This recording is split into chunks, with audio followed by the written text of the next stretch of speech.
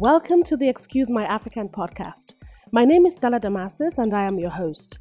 Join me as I take you on a journey through the eyes of a misrepresented and misunderstood African girl abroad. In this episode, I will talk about the Stiwanist.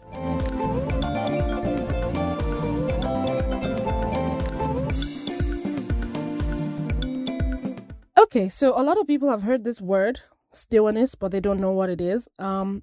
Before I explain what it means to you, let me just tell you a little story and why I wanted to share this with you, especially to women out there, because this concerns you more than the men.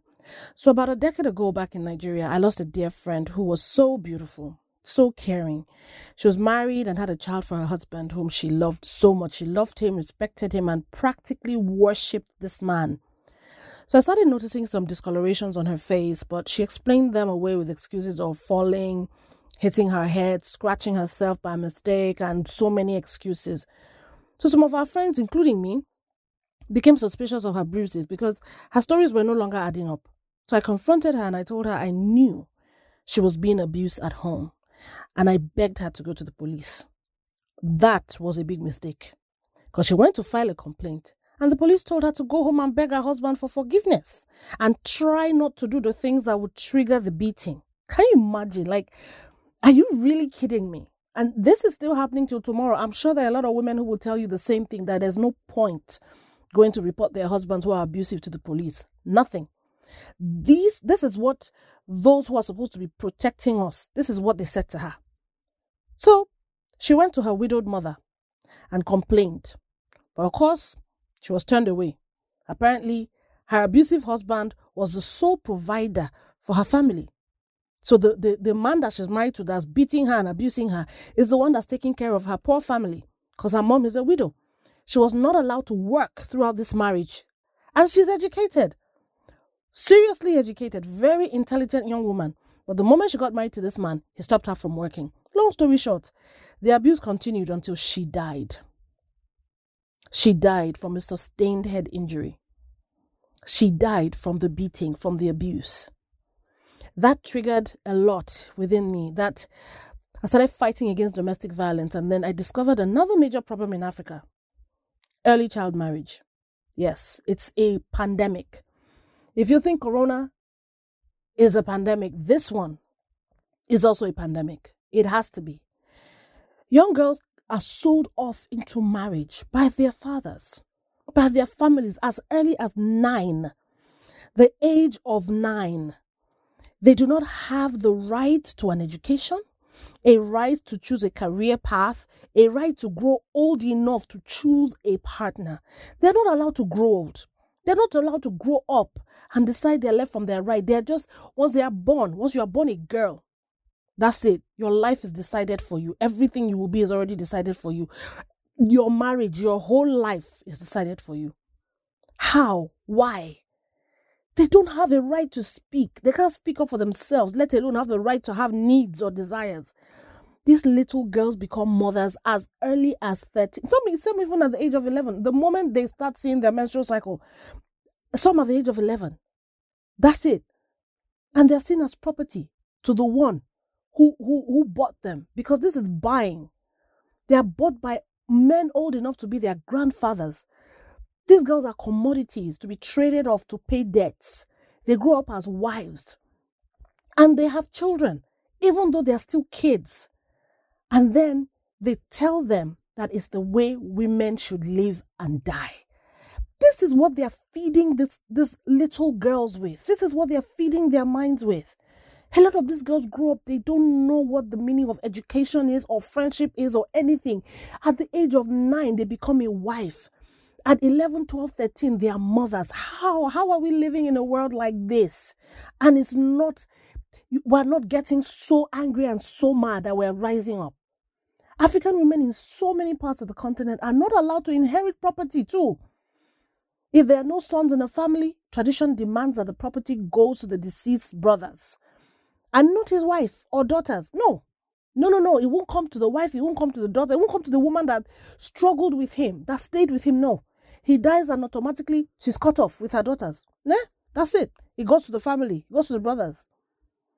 Then I realized that I was extremely passionate about fighting for the rights of the African woman, specifically for the African woman.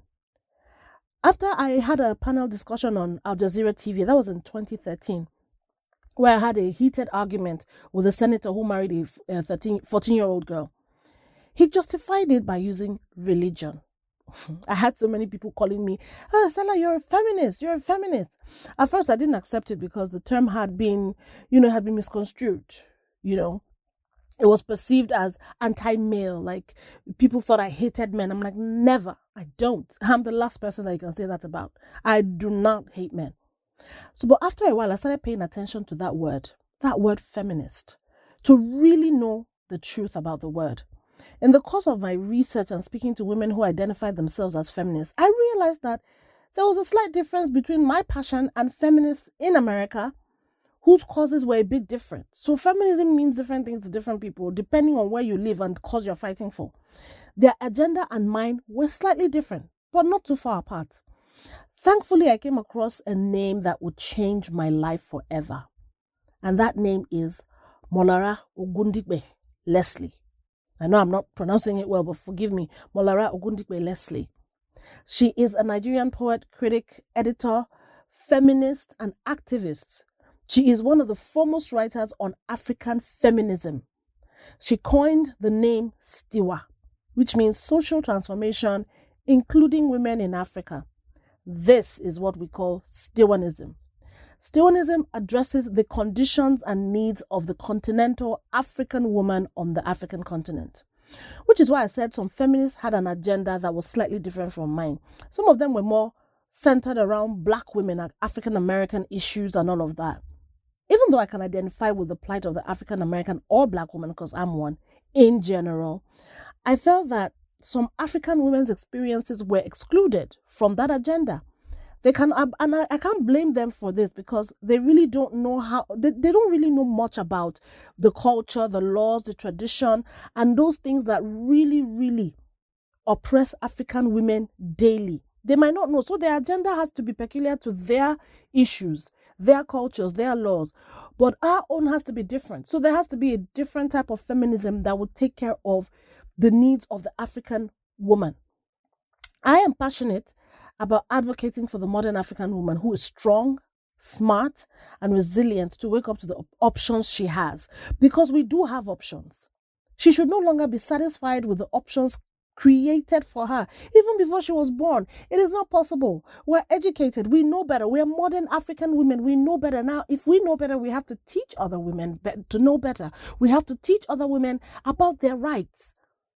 Women have to start fighting for the rights of their daughters and refuse and reject the idea that their 9-year-old or 10-year-old daughter should be sold off or be married off. That, I'm sorry to say, I'll use this word, it might be derogatory to some people or painful to hear, but I feel that child marriage is an excuse for rape. It's an excuse for pedophiles to actually rape these little girls, because it is rape. It cannot be consensual, because these girls are not old enough. They're not mature enough to consent for sex. They cannot. They are minors. It is not possible. According to our African history, there is proof now that slavery and colonialism were the origins of inequality among men and women in Africa. In the pre-colonial era, women had positions of prominence, contributing to society socially and economically. They were involved in international trade. Women led armies and protected their kingdoms from invasion. But the colonialists decided that they would only negotiate with male chiefs. So the female chiefs began to lose power.